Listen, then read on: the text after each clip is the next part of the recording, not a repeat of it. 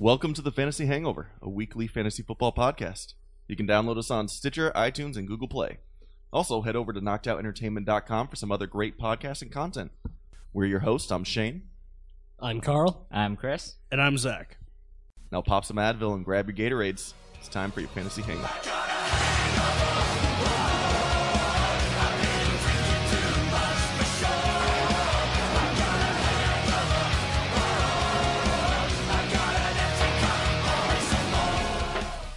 And welcome back to another edition of the Fantasy Hangover. You will notice that there are only two voices again this week because Shane and Chris are both MIA. Yep, they're both gone again. Shane is still out in Colorado. Actually, I think he's expected to be back tomorrow, Carl? Yes. Which would be Wednesday because we record on Tuesdays. So when you're listening to this, he'll have come back yesterday. What is this, Donnie Darko up in here? Wow, that's the reference. Okay, yeah, that's the days of futures past. The days of futures past. Bi-weekly one. But there's no reason to bring him back. Let him sit, let him rest, let him get healthy, let Fitzmagic fling the ball out there for his 18th team. Which, by the way, side note, fun fact that I heard on a different podcast, do you know how many teams combined Josh McCown and Ryan Fitzpatrick have played for? Oh my god. Because the Jets and Bills played, or the Jets and Bucks played this last Sunday. Okay, so McCown. Just take a guess. I'll say 9. 15. What? Oh, I suppose McCown's been in the league a lot longer. And McCown was part of the Arizona Cardinals that ruined the Vikings' playoffs hope back in the day. Yeah, he was the quarterback. Just knock the Vikings out of the playoffs! No! That was Paul Allen, everybody. God, that is the best soundbite ever, and I want it for a soundbar someday. Just make it your ringtone. I've tried to. I should. It is on YouTube. I could do that, dude. We have the technology. We can build it. We can make it stronger, more obnoxious. I like Paul Allen, even though he is a huge homer. But yeah,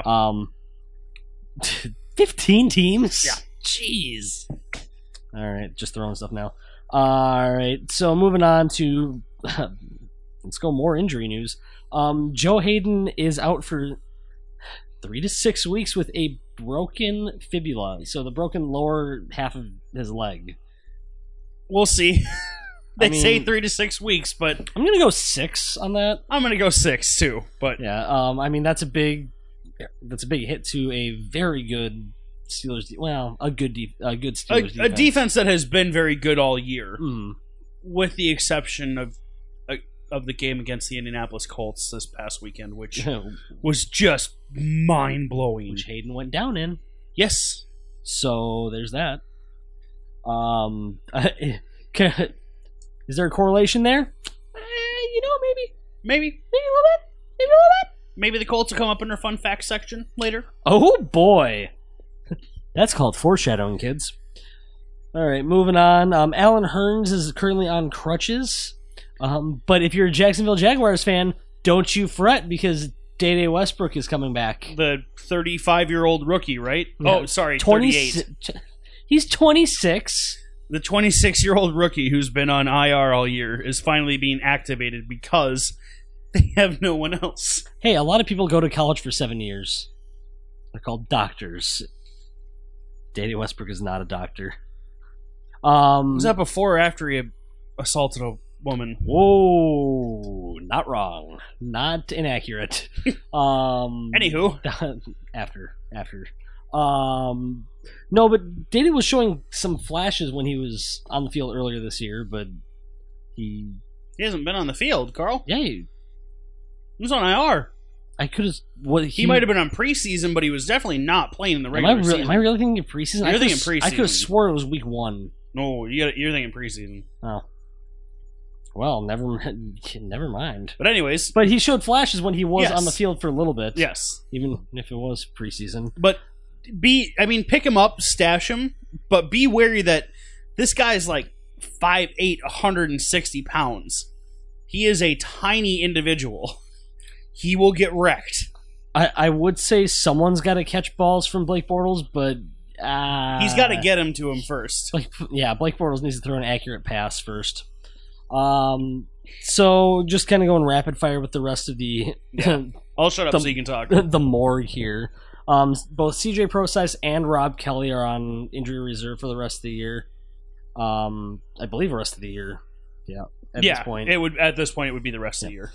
And then the last bit of news is Greg Olsen is slated to come back to the Carolina Panthers roughly week 12, but he's currently calling games for Fox, is it?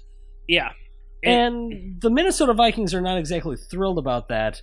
Well, because he will be calling the Vikings game against the LA Rams. LA Rams Vanaheim this weekend. And in a few weeks, I believe it's week 14, the Vikings face the Carolina Panthers. So how this... If this was a Bill Belichick coach team, I would probably have questions, just because we know Bill and his tricks. But still, if you have any sort of like football mind, why do you go, hey, I get that you want experience calling games and stuff. You want to, set yourself up for a career after you're done playing, because those days are coming soon for Greg Olsen. Yeah, Yeah. But if you know that you're still playing, or if you're some exec and you're like, oh, you're still playing. Oh, you're playing on the Panthers? Well, who do you face later this year? Okay, well, I probably shouldn't put you on any of the games that you're facing those teams on. Like, I get what you're saying. I mean, I get... It's a fair argument. Yeah. And Greg Olsen even came out and he goes, well, I obviously see where they're coming from. Like, I do what they tell me to do, though. Yeah, exactly. He's like, this is my job right now. Like, I have a second job. Yeah. And it's calling games. So... It wasn't like Greg Olsen went, ooh, let me, announce for the Vikings game. It was, let me handpick Greg, these games. You're going to announce for the Vikings game. Oh, okay. Right. Oh, wait, oops, we play each other in a couple weeks. Oh, that one slipped through. Oh, whoopsies. So, but that is all we got for quick outs this week. So should we go on to what happened last week with our suds and duds? Yeah, so I'll go ahead and start off with the people that can't defend themselves. We really don't need to have anybody defend themselves because we all had pretty good weeks. What? So for Chris, his sud was Robbie Anderson, and he had anywhere from 14 to 18 points. That's a good. He had 4 catches, 85 yards, and a touchdown. Solid game for sure. And his dud, he kind of missed on. DeAndre Hopkins had 7 catches for 111 yards. That's a pretty good week. That's a pretty good week. So he kind of missed on that, but it's still he had a good sud, and I'll give him a pass on his dud because it's DeAndre Hopkins, and they had to throw. And they had to throw to somebody. Yep. Because Will Fuller got lit up, I believe, in this last game and suffered a cracked rib. Oh yeah, that's right. I still haven't seen the hit, but I plan on watching it. Over and over.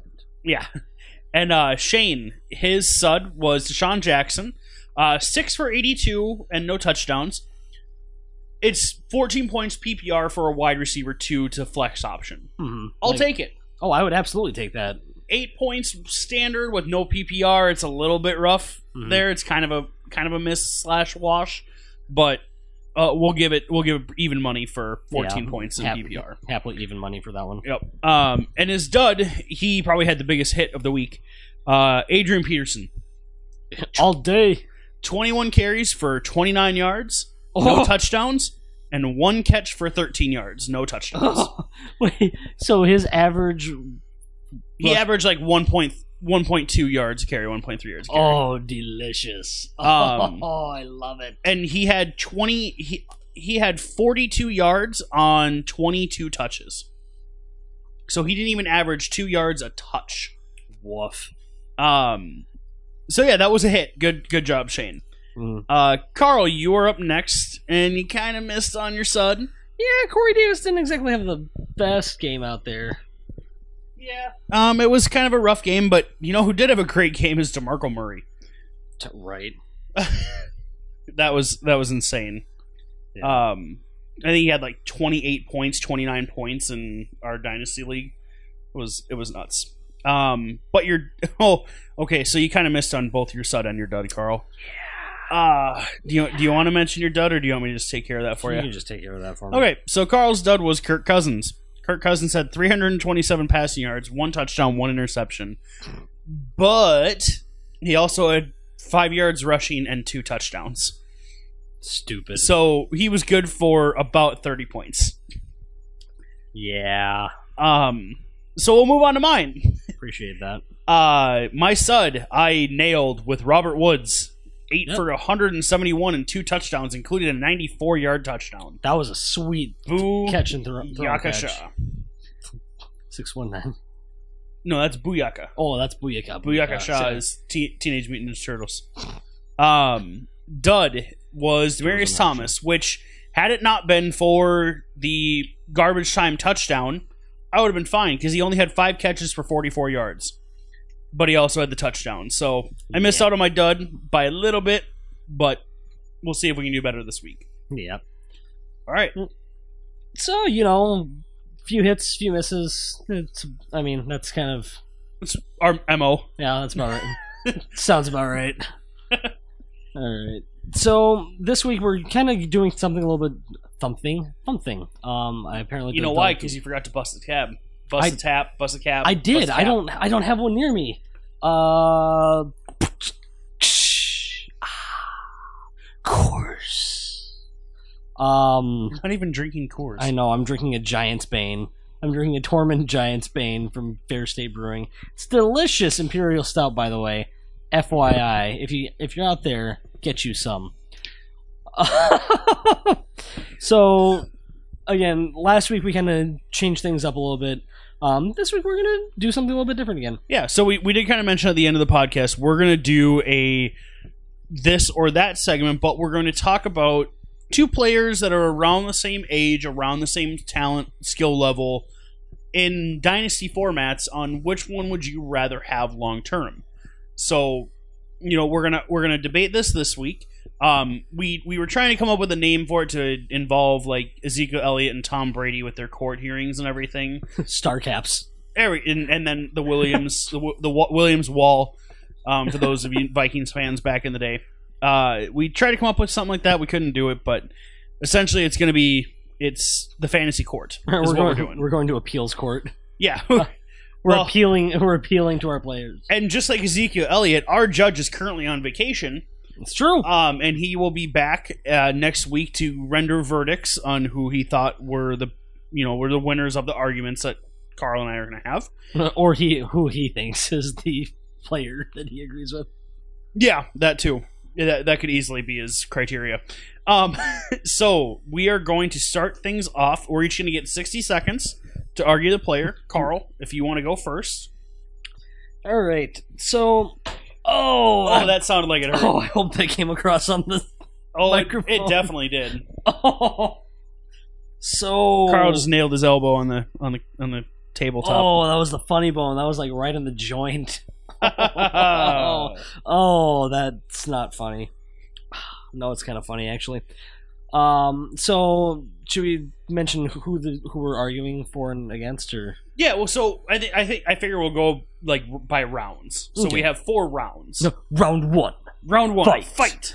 So round 1, we are going Antonio. We're talking about Antonio Brown versus AJ Green.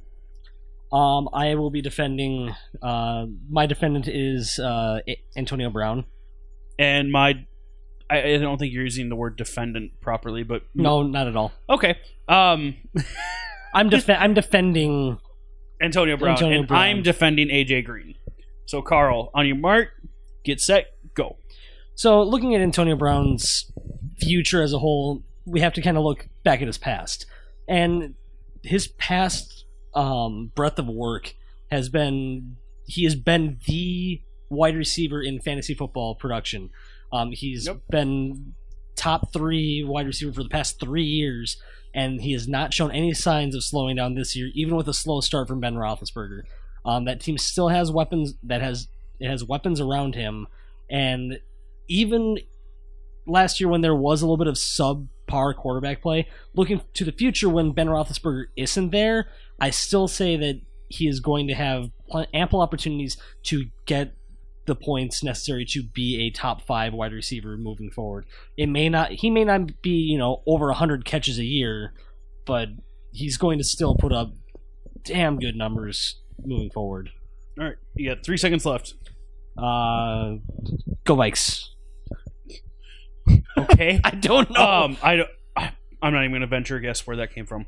All right, so I am going the to depths of my soul. I'll go ahead and start with AJ Green whenever Carl wants to press the start button that I'm sliding my phone over to him for. I thought you were sending me pics here. I'm not Brett Favre. Throwing pics and texting chicks. All right, 3, 2, 1. Okay. AJ Green, since entering the league in 2011, has had 1 season under 1,000 yards. He was a first-round pick. He was a top 5 NFL draft pick. He came to a team with the man I like to refer to as the Red Rifle, and they've grown up together. They're both 28, 29, 30, right around that age range. And they have a special connection where AJ Green will go through... Words. AJ Green is the best deep threat in the NFL. Andy Dalton has no problem throwing him the deep ball whenever he feels pressured. AJ Green is going to be good for 1,000 yards and 6 to 8 touchdowns a year. That is great production. Antonio Brown is about to lose Ben Roethlisberger, who is a shell of his former self this year. He's about to lose him to retirement. Roethlisberger wants out of there. Green has the longer shelf life, and I'm done. All right. So next we have round 2. And do you want any final words on the Brown-Green scenario before we move on? Did I miss something? Oh, no, I was just wondering if you wanted to... Since we had a minute, just a quick discussion about it. Oh, sure, yeah, we can discuss it. Because otherwise this is going to be a real quick podcast for folks. Yeah, so with the Brown-Green argument, it's you definitely have to take into consideration the quarterback situation. For sure. Because we don't know who's going to be in Pittsburgh next year. I can almost guarantee you it will not be Ben Roethlisberger, but we don't know who it's going to be. Right. If it's someone like a Kirk Cousins, then Antonio Brown's stock is through the roof, in my opinion, But it's all about chemistry. We don't know if they're going to have chemistry together. We learned this year by throwing in Terrell Pryor and Josh Doxson as the starting receivers for a Kirk Cousins team. They're not the same quality as Deshaun Jackson and Pierre Garçon were. True. That was over 200 targets and 200 catches that he lost. So, and we've seen Kirk Cousins drop down. So are you saying that Antonio Brown is not in the same breath as Pierre Garçon or Deshaun Jackson? That is not what I'm saying. That I like your little smile and smirk there and see where you're going. But what I'm saying, though, is that Kirk Cousins has never thrown Antonio Brown a ball in his career. Yeah. So you don't know what that team is going to be like. Look at Dez Bryant and Dak. Dak doesn't trust Dez Bryant. That's true. Dak, when he targets Dez Bryant, I think I remember reading he had like a 70 quarterback rating when he's targeting Dez Bryant because he just doesn't have chemistry with him. I would say that it is a much different offense, though, since Dak has taken over, because when it was Tony Romo, it was a little bit more aired out. They didn't rely as much on the run as they did last year when Zeke came in, and they had a rookie quarterback, so they have been relying on the run, where I don't think Dez has been getting as many, he has not gotten the breadth of targets that I like using the word breadth. No, I get it. Where he hasn't been getting as many targets as he used to with Tony Romo at quarterback. I think a lot of it has to do with trust. I think it has to do with trust and chemistry. Do you think, I think a lot has to do with just the game, the game plan for the Dallas Cowboys. Personally, that's okay. No, that's fine, and I'm not saying that you're wrong. I'm just saying that I guess I view it differently. Mm-hmm. So, because I view it as a quarterback to wide receiver chemistry thing, because you need to build chemistry with a guy. You need to have that trust. a couple months in the off season where you get to practice a couple times a week doesn't help build chemistry. Right. I mean, in my opinion, there's two groups that need to operate on the same frequency in the NFL. First one is the offensive line. Second one is your quarterbacks to wide receivers. Or quarterbacks to pass catchers. If you don't know what that wide receiver is doing, how are you going to trust where you're going to put the ball? It's true. Big Ben throws to Antonio Brown knowing Antonio Brown's going to be where he needs to be, and I trust he's going to be where he needs to be. AJ Green and Andy Dalton have that same thing, where they say, I know where you're going to be, and even if I throw it off a little bit, you're going to catch it because you can leap through the roof. Yeah. And you're a freak. I've never been the biggest AJ Green fan personally. Doesn't mean I don't respect him. Right. It's just he came out with Julio, and I love Julio. That's true. I guess my concern comes with Andy Dalton's consistency. Because if we were having this same discussion prior to week 4 of this year, and we were talking about Andy Dalton and his touchdown to interception ratio and his chemistry with any one of his other members of the offense at that rate, I mean, I feel like we would be much more concerned about AJ Green's future. Yeah, for sure. And because we don't even know Andy Dalton's future. It's true. We don't know Marvin Lewis's future. It could be AJ McCarron's team. It could be. Although, no, actually, it won't be. Because that'll be the Browns. Well, no, didn't you hear what happened after that failed trade? Mm-mm. Oh, AJ McCarron is filing a grievance against the Bengals because he is a restricted free agent this offseason. And he is filing a grievance to be a unrestricted free agent. Oh, jeez. Because he's tired of riding the pine when teams want him to be their starting quarterback. Right. And he loses out on that via a technicality, via someone not via supposedly the Browns pulling a Browns. Yeah.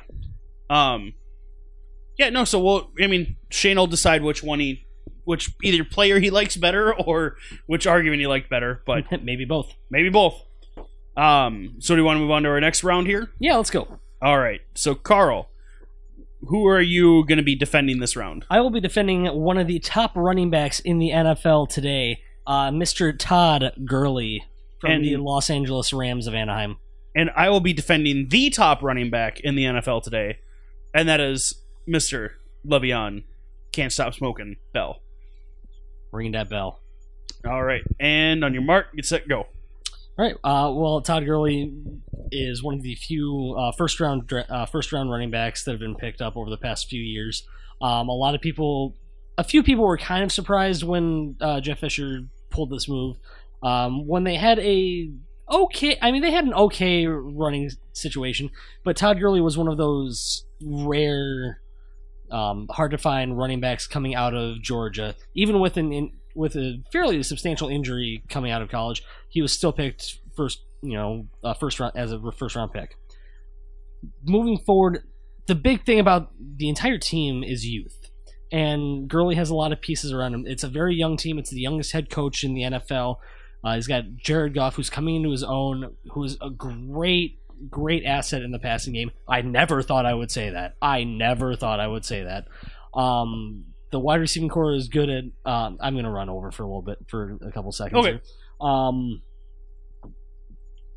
Gurley he had troubles last year finding the end zone, but this year he got over that sophomore slump, and he has shown that he does belong in the NFL.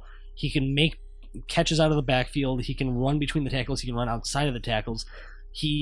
I think he's second in the league right now in all-purpose yards, second or third, because I think it's Hunt. I think Hunt's still first. I think Hunt's first, but I think Gurley's either second or third. I can't remember which one, but he's in the top 5.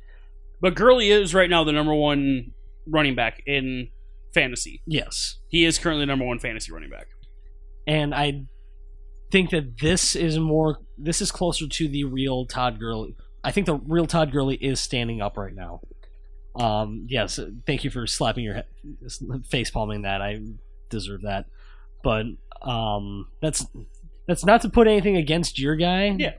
but I think moving forward, I would rather have Todd Gurley, just because I know the situation that he's in.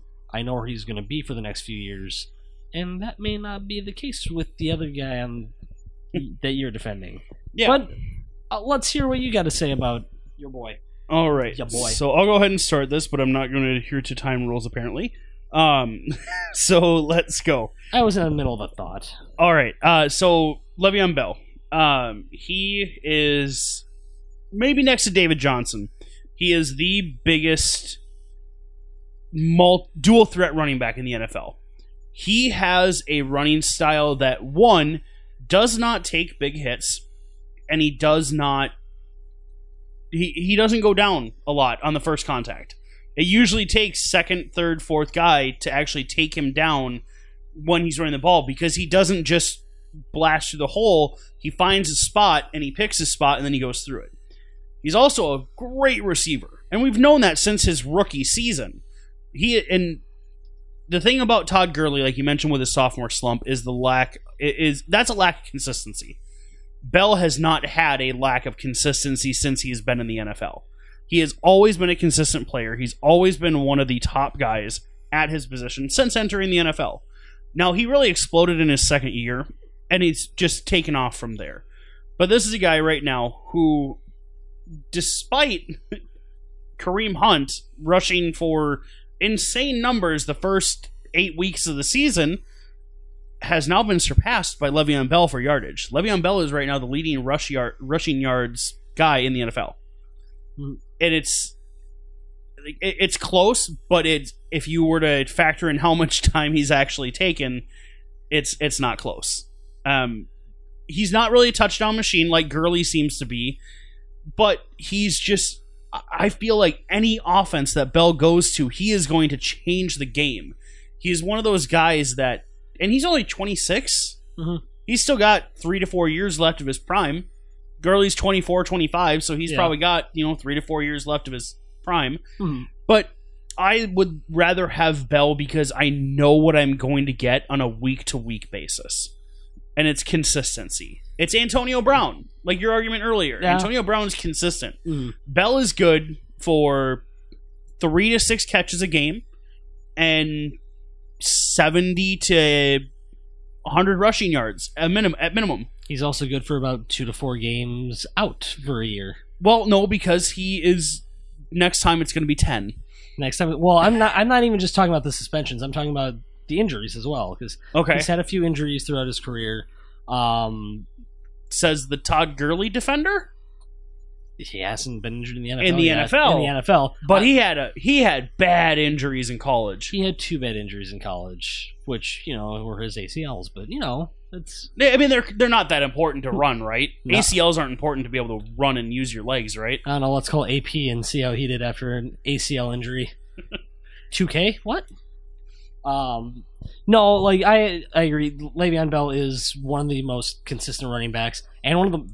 Probably the most patient running back I've ever seen in my life. I've never seen someone just stand. He stands and waits, but he still looks like he's moving. Like it still feels like he's keeping his momentum going forward, just in like limbo. It's the most bizarre thing to watch and like actually pay attention to. It's like, how does he do that? And for a guy that's 6'1", 220 pounds, he is very elusive. Mm-hmm. He's a big running back that's elusive as all get out. I've been a Le'Veon Bell fan since I watched his college tape before he came out in the NFL. Mm-hmm. And don't get me wrong, I appreciate what Gurley's done, but the Rams are coming in with a brand new head coach with a brand new offense that this team's never seen before. Mm-hmm. You've seen what Le'Veon Bell has done for years and years. Yep. Is this a case where maybe teams are going to catch up to what the Rams can do, and then they can stop them? It very easily could be. Or it could be a case where, I'm not saying we've got the next Bill Belichick on our hands, but Shane, don't listen. Shane, don't listen. I said it's not like, all right, that means I'm not comparing. But it means you were going to. No, I'm just saying the head coach could... maybe he knows how to adapt and change his game plans and keep things fresh to where people aren't necessarily going, oh, I saw this all of last year. Let's just stop Gurley and we can stop the pass, or let's just stop the pass and we can stop the run. Yeah, and I know that you mentioned, too, with Bell, we don't know where he's going to be next year, and you're 100% correct. We don't know where he's going to be next year. But I think he could go to, as I said before, any offense, and he's going to be fine. I think honestly, one place I would really love to see him go would be Oakland. I want to see him go behind that offensive line with Crabtree, with Cooper, with Lynch. Lynch is done after this year. There's no way that team, given his production, can keep him around. So you put him on the Browns and you think he's still good? With that offensive line, yes. You got 2 Pro Bowlers, you got 1 All-Pro blocking for you. Yeah. I think if he runs to the left side, he'll be fine. Right side, maybe not so much, but if he runs to the left, he'll be fine. Well, there's no guarantee Joe Thomas is back next year. Yeah, they gave him an extension. They gave him a raise after he got hurt. Did they really? Yes, they gave him a raise after he hurt his arm. Because, you know why? It's the Browns. It's the Browns. All right, do we want to move on to round 3? I think this one could be fun. This is all of the hype. This round is all of the hype. It's production. It's production so far, but it is. I mean, it's a lot of hype. So this round, I will be defending Alvin Kamara from the University of Tennessee and Alabama and Alabama. Oh yeah, that's right. Well, he was at Alabama for his freshman year. And I will be defending Christian McCaffrey. Hashtag Go Hawkeyes Go. Hashtag Rose Bowl. Oh God! This hurts I never so thought bad. I never thought I'd see the day where Carl defends Christian McCaffrey. Write this stat. Do you want me to go first so you can get a minute to collect yourself? Yeah, if you could. I just need to clean the vomit out of my mouth. Sounds good. Thanks. So with Alvin Kamara, sorry, not Christian McCaffrey. Alvin Kamara, he coming into the NFL was an unknown commodity. Nobody had any idea what to expect because he was used in such a limited role at Tennessee in his really 1 year of production there. He was behind multiple guys, and people questioned, can he be a full-time running back in the NFL? Well, then comes New Orleans. And New Orleans goes, we're going to sign Adrian Peterson. And we're going to draft Alvin Kamara because we hate Mark Ingram. But the problem is that AP sucked. AP didn't get a lot of touches, and he wasn't good. So they wound up trading him. Since week 1, Alvin Kamara has not had one game under double-digit points. He has been dynamic in every aspect of the game. When you watch him play, he is ridiculously elusive. He gets in the open field. He has great balance. A couple weeks ago, I don't know if you saw the touchdown that he had. It was like a 37-yard touchdown. But he was getting tackled, being brought to the ground. He put his hand down, spun around, and then proceeded to go upfield for the touchdown. Mm-hmm. He is a special player. Do I think he can be a full-time back? No. But as long as Sean Payton is coaching this team and Drew Brees is the quarterback for this team, they're going to win. And they're going to give the ball to Kamara, as well as maybe Mark Ingram if he's there next year.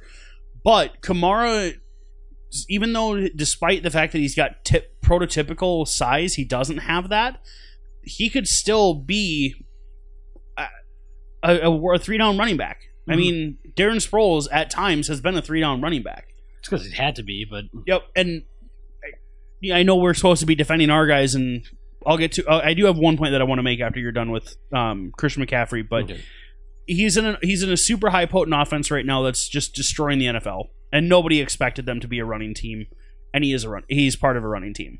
Mm-hmm.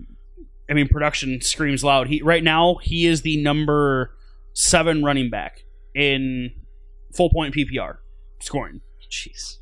Christian McCaffrey's right behind him at number 8. Yeah. But he is the number 7 running back right now in PPR. All right. Go ahead, Carl. So, a lot of people saw Christian McCaffrey come out of come out of Stanford. They saw this gadget player, this weapon, this jack of all trades, and he so far in this league has proven to be that. However, more so recently over the past couple weeks, Jonathan Stewart has kind of fallen out of favor with the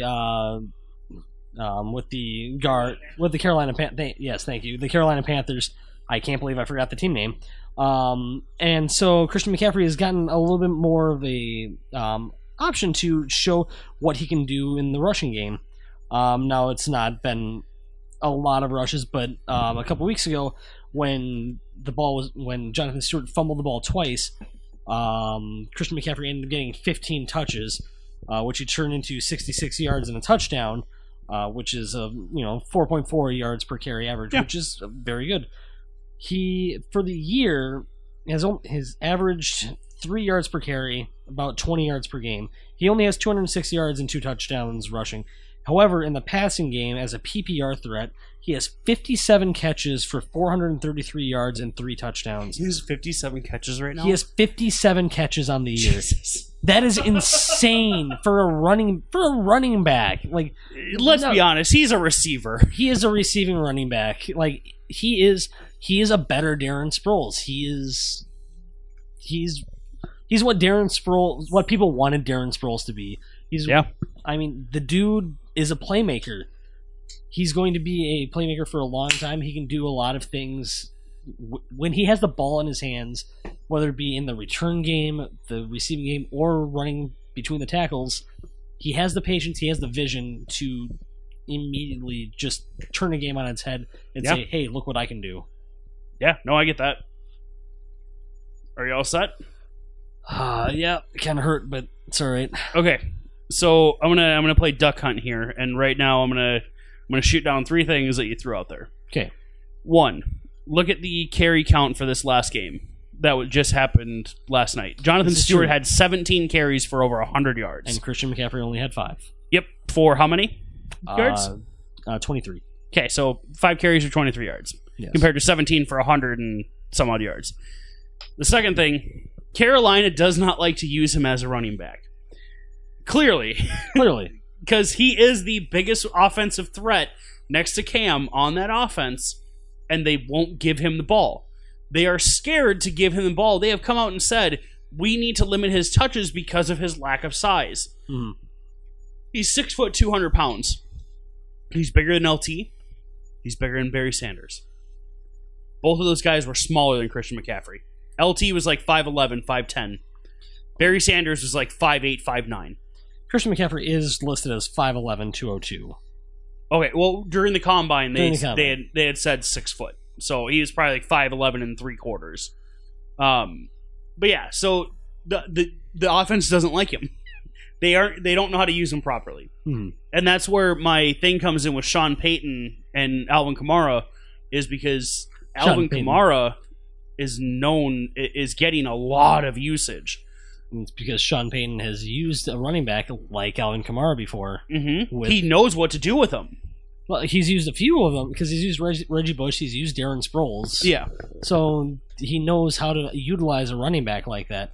Whereas, I'm not saying that Christian McCaffrey is a new breed of running back by any means, but because he is very similar to the running backs that I just mentioned. But I understand, yeah, he's... Do me a favor quick, Carl, and look up Christian McCaffrey's total touches on the year. Total touches? Yep. So 69 rushes and 57 receptions on 79 targets. Math is hard. 69 plus 57, so 70 plus 56. 126? 126. Okay, so 126. Mm-hmm. Right now, Alvin Kamara, let's see, he has 64 rush attempts and 42 catches. And around 800 yards of total offense. So, yes, he does not have as many catches as Christian McCaffrey. Mm-hmm. But it's not by that many. It's only by a dozen or so. Mm-hmm. But how many total yards? 639. Okay, so he has almost 200 more yards of offense Alvin Kamara does over Christian McCaffrey. In an offense that knows how to use them. No, I know. I get that. But Ron Rivera ain't going anywhere. That's true. Is Sean Payton going anywhere? From the South, based on this season, no. They've reeled off 7 games in a row. Exactly. So, but that's what I'm saying, though, is if Ron Rivera stays there and doesn't know how to use Christian McCaffrey, and Alvin Kamara and Sean Payton stay together, and Sean Payton knows how to use Alvin Kamara. You don't think that they'll learn? My other question, that my biggest concern with Alvin Kamara is not the offensive scheme. There's been a lot of questioning on if Drew Brees will be there next year and what Drew Brees' future is with that team. I don't think you can plug and play Garrett Grayson. No, but that if Drew Brees were to leave New Orleans, which he came out today, and said, I don't plan on ever playing for another team. If Drew Brees leaves, I firmly believe that New Orleans would be in the Kirk Cousins sweepstakes. I think they would be another team that's in there, and Cousins would be an idiot not to go to that offense. You've got super studs with Mark Ingram and Alvin Kamara. You've got a super stud with Michael Thomas. So if you're Kirk Cousins, let's play what if. Let's play what if. So if you're Kirk Cousins and you have an offer, exact same money, exact same years, everything you want, from the Pittsburgh Steelers and from the New Orleans Saints, who do you take the deal from? I take the deal from New Orleans. And I would take it from the Steelers. Okay. Because, and here's my argument with the Steelers. Okay. The Steelers, in my opinion, have a better structured defense. They still have the weapons on offense, especially if Le'Veon Bell does stay. Have you seen how New Orleans defense has turned around this year? I have seen it. Okay. But especially with Joe Hayden and everything, like the Steelers' defense has been very stellar this year. Especially with TJ Watt. TJ Watt. Yeah, TJ Watt. With the other Watt child. Sorry, Derek. Oh, jeez. I'm a fullback. Shout out to Gridiron Heights. Yeah. Oh, it's so good. No, but as a overall team, I would rather be on the Steelers with the weapons of Antonio Brown. Juju Smith-Schuster has shown that he is actually a very good. He's a good wide receiver. He's a good second. He's a good Robin. In a rookie season where people don't know how to play against him. He's Martavius Bryant. Martavius Bryant did the exact same thing. Martavius Bryant had like 8 straight games of touchdowns. Juju's had like 3. Yeah, I get what you're saying though. I definitely understand. I'm not saying that they are the exact same player. I'm just comparing. Like, wouldn't it be funny if Kirk Cousins went to New Orleans and then Drew Brees went to Pittsburgh?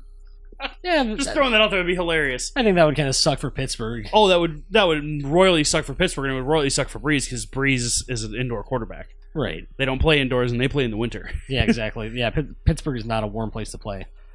But I don't know. I guess I like Pittsburgh better. That's fine. And so, really quick, I'll just make my argument, and we'll get back onto our main topic. The reason why I would choose New Orleans over that. 1, you play in a dome. You don't have to worry about weather affecting you for at minimum 8 games a year. Then you add in Atlanta playing in a dome. That's another game. So you're playing in a dome for 9 games a season. Mm-hmm. Guaranteed nice weather in a dome. You don't have anything affecting you. Unless a hurricane hits, but...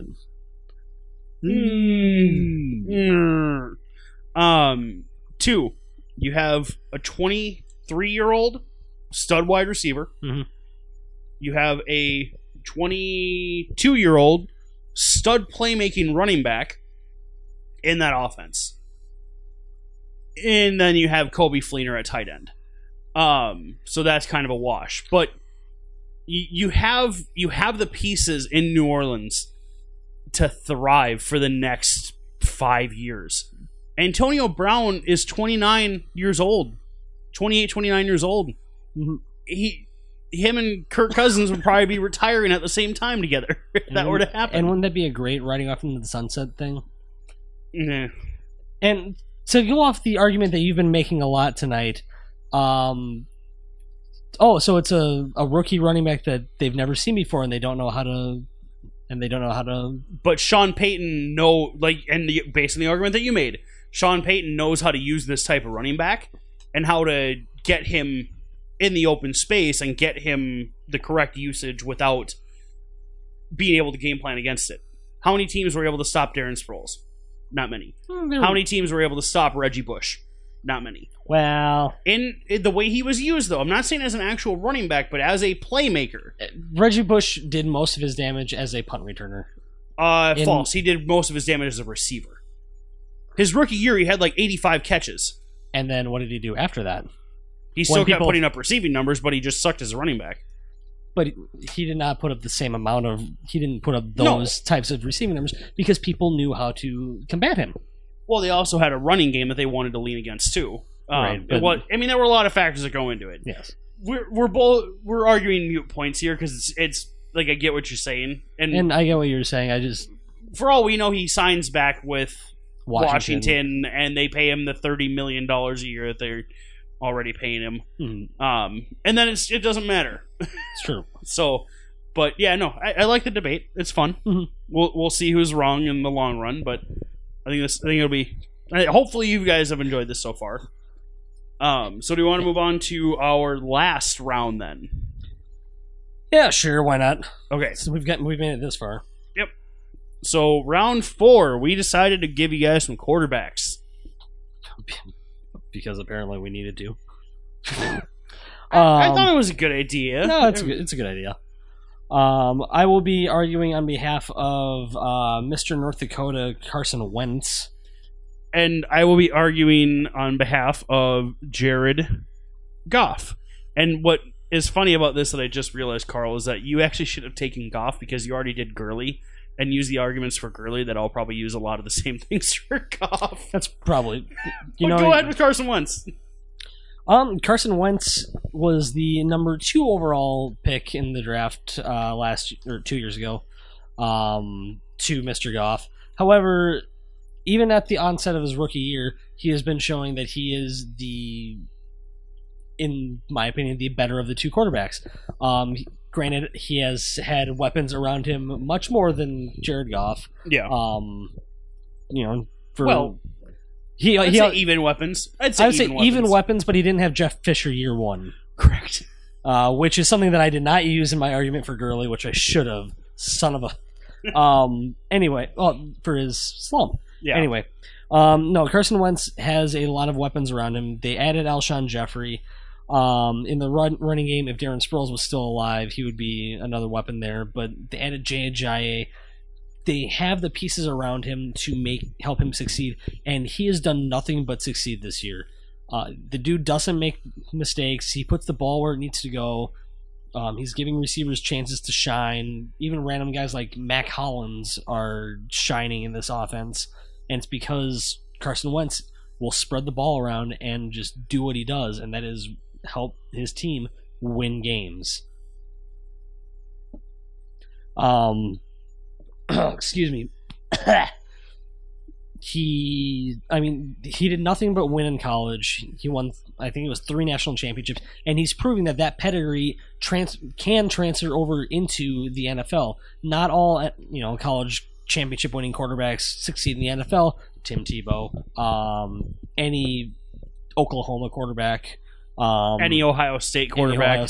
Pretty much 90% of the quarterbacks that win a national championship, to be honest, don't really do great in the NFL. No. Well, because it's usually scheme-based. But Carson Wentz is showing that even though he was a quote-unquote D2 talent in college, he has the pedigree, he has the will and the drive to succeed to be a top 5 quarterback in the NFL, which he is right now. Yeah, for sure. And as I said, I'll be talking about Jared Goff.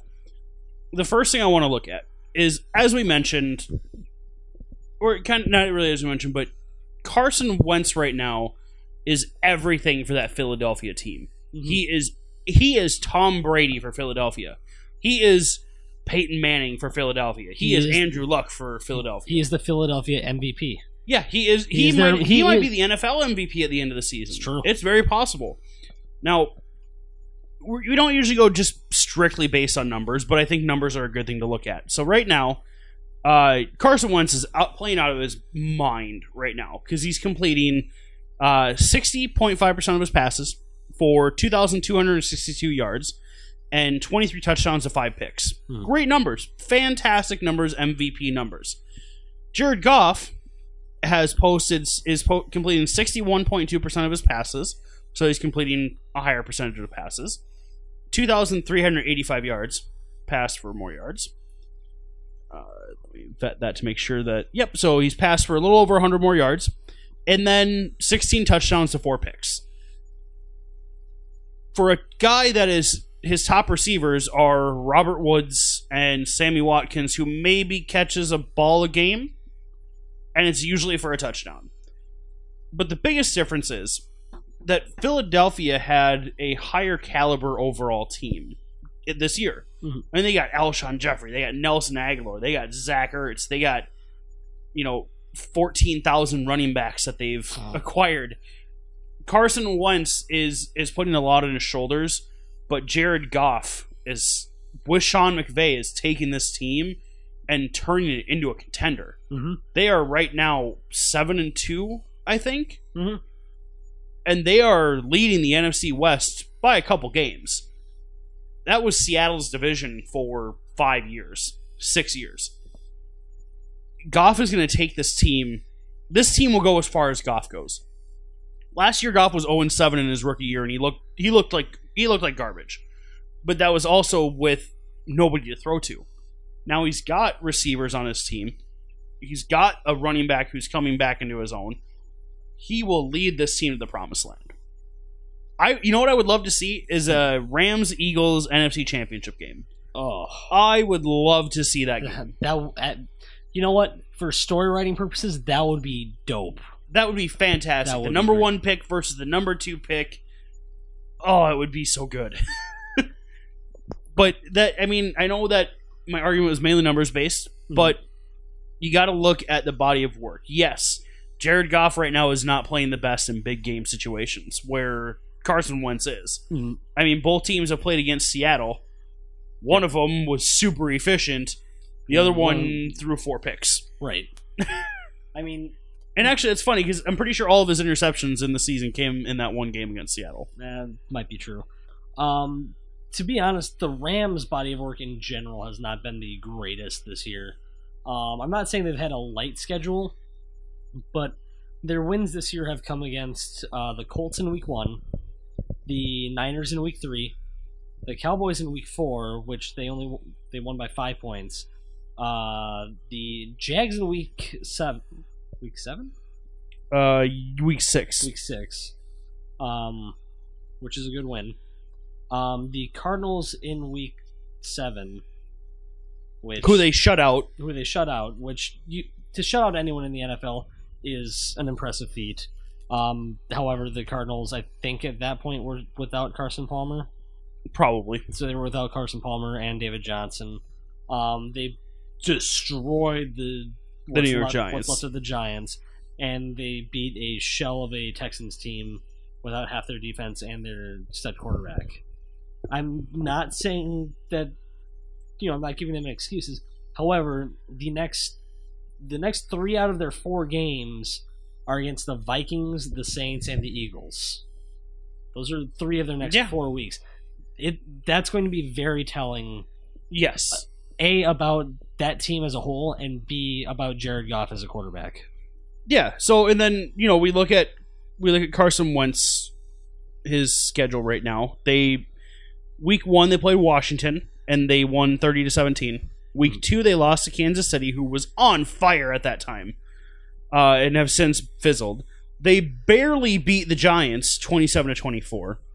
They barely beat the Chargers 26-24. That Giants game, that was one of the weeks that OBJ was back, right? Yeah, OBJ would have still been around. Yeah, that at week 3. Mm-hmm. Yeah. Oh, yeah, because that was the fire hydrant. That was the fire hydrant celebration. Oh, yep, we're getting in trouble for that. Yeah. But the Rams aren't winning these super close games. They are beating opponents handedly. Whereas the Eagles, as I said, they beat Carolina by 5 points. And then, granted, they destroyed 2 of their last 2 games, but one of those is against the Niners. So I'm not going to put too much onus on that one. And the Rams only beat the Niners by 2. Yeah. So I think they're pretty evenly matched teams right now. Mm-hmm. I think that, the numbers look better for Carson Wentz because he's playing bigger. But Jared Goff's right up there with him. Yeah. And I personally think long term that, I personally would rather have Goff because I was a bigger Goff fan even coming out of college. But that's not saying that Carson Wentz isn't a fantastic quarterback and a top 5 quarterback. I'm just saying personally I'd rather have Goff. Long term. Yeah. That's fair. All right. So then we'll go ahead and let Shane be the deciding judge next week. If Chris is back, then Chris can definitely judge as well. Good luck sifting through that. Yeah. So maybe we just won't have him judge. Maybe we'll just let the fans decide who won their arguments and which way we swayed. Who won? Who next? You decide. Epic rap? No, I don't know what Carl's doing. Epic rap battles of history? No? Okay. Oh, nope. Sorry, don't watch that. Oh, I don't anymore, but I used to. It was good. All right. So now, do we want to go to Suds and Duds? Certainly. All right. So, Carl, do you want to start with the people who can't defend themselves? I'm trying to find it right. Oh, there it is. All right. So, Chris is taking a bye week, though. By the way, Chris is taking a bye week, which that's fine. He's got a lot of stuff on his plate. So we will go with Shane, and I quote: "My sud this week is Marvin Jones, looking for a bounce back against a decent Bears secondary that loves giving up long touchdowns. Giggity. Dud is Alvin Kamara. Big week against the Bills, but the Redskins are decent against the run and can defend running backs catching out of the backfield." I agree with his dud. Mainly because, you look at the Minnesota Vikings. Jerick McKinnon has had a few very good weeks, and last week he was pretty much silent the entire game. Well, it's because they were able to throw the ball all over the place. Well, Case Keenum had 4 touchdowns. But even when they were running the ball, he didn't do anything. No. And neither did Latavius Murray, really, for that matter. No, Latavius had like 1 decent run, but that was about it. Yeah, so, running backs have been relatively quiet against the Redskins of late. So. No, it's a fair argument. I hope he's wrong, but it's a fair argument. The Marvin Jones one is interesting. I don't see him winning this one. Personally. I've learned never to doubt Shane at this point. I even said that in text message form earlier. There it is. I even said that too, that I'm learning not to doubt Shane. But I don't feel like that's going to be a good one this week. Yeah. All right, Carl, do you want to move on to yours, or do you want me to go do mine? Sure. I will start off with my sud this week. I believe is going to be Adam hooked on a Thielen. Going up against the Los Angeles Rams of Anaheim. The Rams have been pretty good against the pass, but not they're not star-studded. They're not star-studded. Looking at the teams that they gave up the most against the pass to, you look at the San Francisco 49ers, where they kind of got lit up. The Cowboys put up good aerial numbers against them. But then you've got, Blake Bortles, you've got Russell Wilson, who isn't, he's a good quarterback, but he's not necessarily a throwing quarterback. Right. The Texans with Tom Savage, the Giants with no wide receivers, the Cardinals with a broken a broken quarterback. They haven't really been tested too much aside from Kirk Cousins in week 2 when they lost. Yeah. 27-20.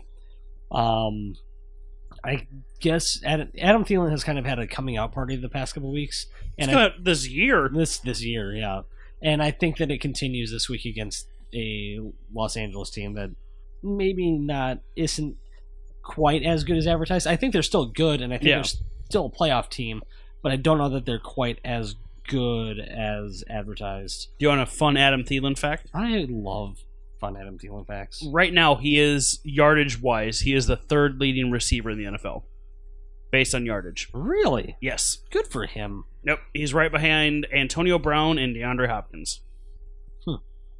So good for him. Good for him. All right. Excuse me while I stretch for a second here as I mention my dud. And Carl, I hate you. I'm going out on a limb and I'm going to put my dud as Le'Veon Bell. If this happens, I blame you and solely you. The Titans, ever since getting embarrassed a number of weeks ago, have had one of the best defenses in the NFL, both passing and rushing. Yeah. Granted, they haven't faced great offenses since then, but they haven't been going up against powder puffs either. No, I mean, they're on a 4-game winning streak right now. And that doesn't happen by accident. No. So I'm not saying I'm expecting it, but it's a Thursday night game. Anything could happen, and I would not be shocked at all if Le'Veon Bell got put in check this week. Oh, when he scores like 30 points, Carl, I am just gonna rub it in your face. Oh, I'm kind of not expecting to win this one, but I like the bold move. It's Your bold moves have paid off in the past. Yes. Julio Jones, AJ Green, they've paid off. I just really hope you're wrong. It's just a gut feeling. I mean, I'd still start him if I had him. Don't get me wrong. Yeah, definitely don't bench Le'Veon Bell because Carl says that he's going to be a dud. Please don't. He'll still get flex numbers, I promise. Carl doesn't want that on his conscience. No, I don't want you to lose a playoff spot because you're like, oh, he said he was going to be a dud. No, I don't think he's going to put up running back one numbers, but he's still going to he's still going to put points on the board. Yeah. So. Are we good on yours then? Yeah, we're good on mine. Okay, so we're gonna go on to mine then. My stud is going to be Melvin Gordon. Buffalo is the Chargers' opponent this coming week, who just allowed 200-yard rushers and 6 rushing touchdowns in one game. Let that sink in for a minute, folks. Drew Brees even had a rushing touchdown against the Bills. Hey, he didn't want to miss the party. Nope. So yeah, I think Melvin Gordon, who had a very down week this last week against the Jacksonville Jaguars, that was just an ugly, ugly game on both ends.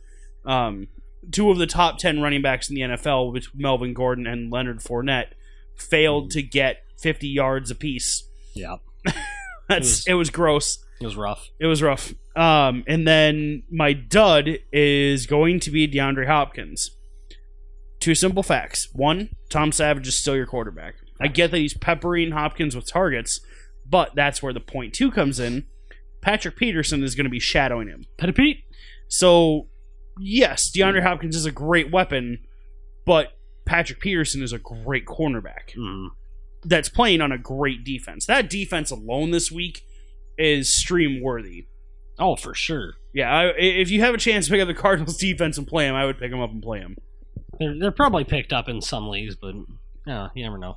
You never know, because generally when offenses become bad, people will stray away from defenses. Yeah, because they're like, oh, we're not winning games. But it's like, well, you're still, I don't know. Just because your defense is on the field more doesn't mean that you're giving up more points or not forcing turnovers. Yeah, for sure. So are we ready for some fun facts before we get out of here? Are you ready for some fun facts? Yes, I am. Okay, Shane. Shane always made up songs on these fun fact segments. That was Are You Ready for Some Football by Hank Williams Jr. But you also said fun facts. So yeah, you changed the words. Yeah, I added. So you kind of made up a song. I covered a song. I changed the lyrics. You covered a song and changed the lyrics, so you made up a song. I don't see your logic. All right, so first thing here, Kenyon Drake on Monday Night Football had a 66-yard touchdown run. Yes, he did. Which was 2 things for the Dolphins. It was 1, their longest play from scrimmage this year. I believe that. And 2, their first rushing touchdown of the year. Oh my god, it was their first rushing touchdown. That's right. Yep. So they had their first rushing touchdown. Here's where it gets kind of gross, though. Ooh. 93 players had scored rushing touchdowns on the season going into Monday Night Football. 93 different players had rushed for a touchdown before the Dolphins got one. Wow. That's... Oh. Right? Including Jay Ajayi. Yes. Who got his first touchdown on a different team. Yes. Good for him. Bill Belichick this week beating the pants off of the Denver Broncos tied Tom Landry for the third most wins by a head coach in NFL history, including the playoffs. Huh. Third most? Third most, yep. So he tied Tom Landry for the third most. Do you happen to have who the top two are? I don't, but if you want to look that up while I'm finishing some fun facts, I know you're sitting back enjoying your beer, but... Fine, make me look at my phone. Adrian Claiborne had 6 sacks against the Dallas Cowboys. Go Hawkeyes. On Sunday. His highest total in a season prior to that was 7.5. He almost matched his career high in a full season in one game against the Dallas Cowboys. That's not good. It's not great. After Week 10, the Browns still have yet to hold a fourth quarter lead in any game this season. What? They haven't had a lead in the fourth quarter in any game this season. Yeah. Yeah, it was pretty bad. So the last team with we mentioned earlier, the Saints had 6 rushing touchdowns on Sunday. The last team to do that was the Chiefs in 2004 when they had 8 against Atlanta. That was definitely Priest Holmes, and I'm pretty sure he had like 6. Yeah, himself. Yeah, that's about right. And then let's see here. We have. I do have the other 2 coaches, by the way. Oh, okay. What are the other 2 coaches? Do you want to guess? No.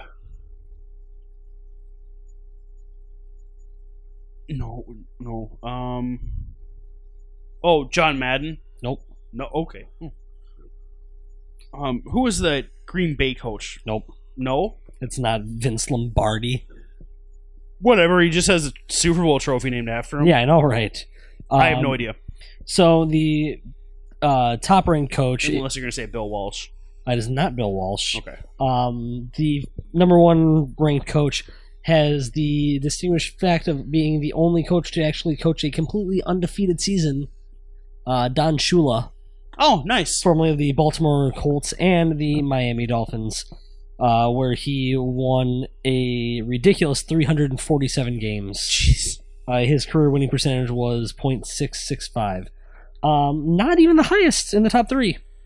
Number 2 was the former coach of the Chicago Bears, the Chicago Staleys, and the Decatur Staleys, George Halas.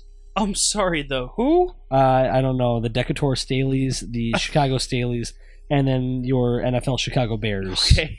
George Halas, who interesting won 324 games, but had a career winning percentage of 67%. He won 67% of his games. Damn. Still not the highest in the top 3, because the one that you mentioned, Mr. Bill Belichick, has won. Oh God, I would assume it's like 73. Not that high. He did coach the Browns. Oh, that's right. He is at 68%. Jesus. He won with the Browns. He was 36-44. Okay. So he had a losing record. He was 1-1 in the playoffs. I hope he has less regular season losses in all of his years with the Patriots than he did with the Browns. And it's closer than you think. He has 208 wins with the New England Patriots and 73 losses. Oh, jeez. But that pales in comparison to the fact that he has 25 playoff wins to 9 playoff losses. Tom Landry is the next closest with 20 playoff wins. Wow. That's nuts. Insane. John Fox is number 23 on this list for most wins. Fun fact. Fun fact. Okay. Fun fact. All right. So moving on, we got a couple more things here, and then we'll go ahead and let everybody go here. But I hope you're enjoying the fun facts. Andy Reid is 10. Go ahead. Nice. Jacoby Brissett now leads the NFL with 5 completions of 60-plus yards this season. Neither Peyton Manning nor Andrew Luck ever had more than 3 60-plus yard completions in a season. Let that sink into your head. I'm giving you a look. That's gross. Right? No, it's not gross. It's insane. That's ridiculous. It's insane. This one's fun. On back-to-back plays, Josh McCown and Ryan Fitzpatrick each threw an interception. The first time 2 QBs threw interceptions on consecutive plays this season. And then, of course, it had to be McCown and Fitzpatrick that did that. Classic. Let's see. And this one's kind of interesting here. Jimmy Graham had 2 receiving touchdowns on Thursday Night Football last week. He has 15 games with 2+ receiving touchdowns since 2010. The other players that have done that are Des Bryant, Jordy Nelson, Megatron, and Gronk. That's a pretty elite class of pass catchers to be with. Oh, it's some elite sauce. Yeah. And then that actually, I think, does it for today. Let me just double check. Buffalo's 37-point loss to New Orleans was their worst home loss since 2007 to Shane's New England Patriots. That's about right. Who beat the Bills 56-10. And that's all I have for fun facts. All right. Well, we've pounded our gators and drank our profans of Ibu. I don't know. I'm really tired. I'm not gonna lie. All right. So yeah, we drank all our Gatorade and finished all our Taco Bell, and hopefully you guys all survived the week, and we wish you luck for next week. Taco Bell sounds really good. It does. So does making the playoffs. So good luck in your playoff pushes, people. All right, and make sure your league doesn't have a week 17 playoff, because that's terrible, and your league shouldn't do that. Our couples league does. I know it does. Yeah, it's gross. All right, see you. Bye. Bye.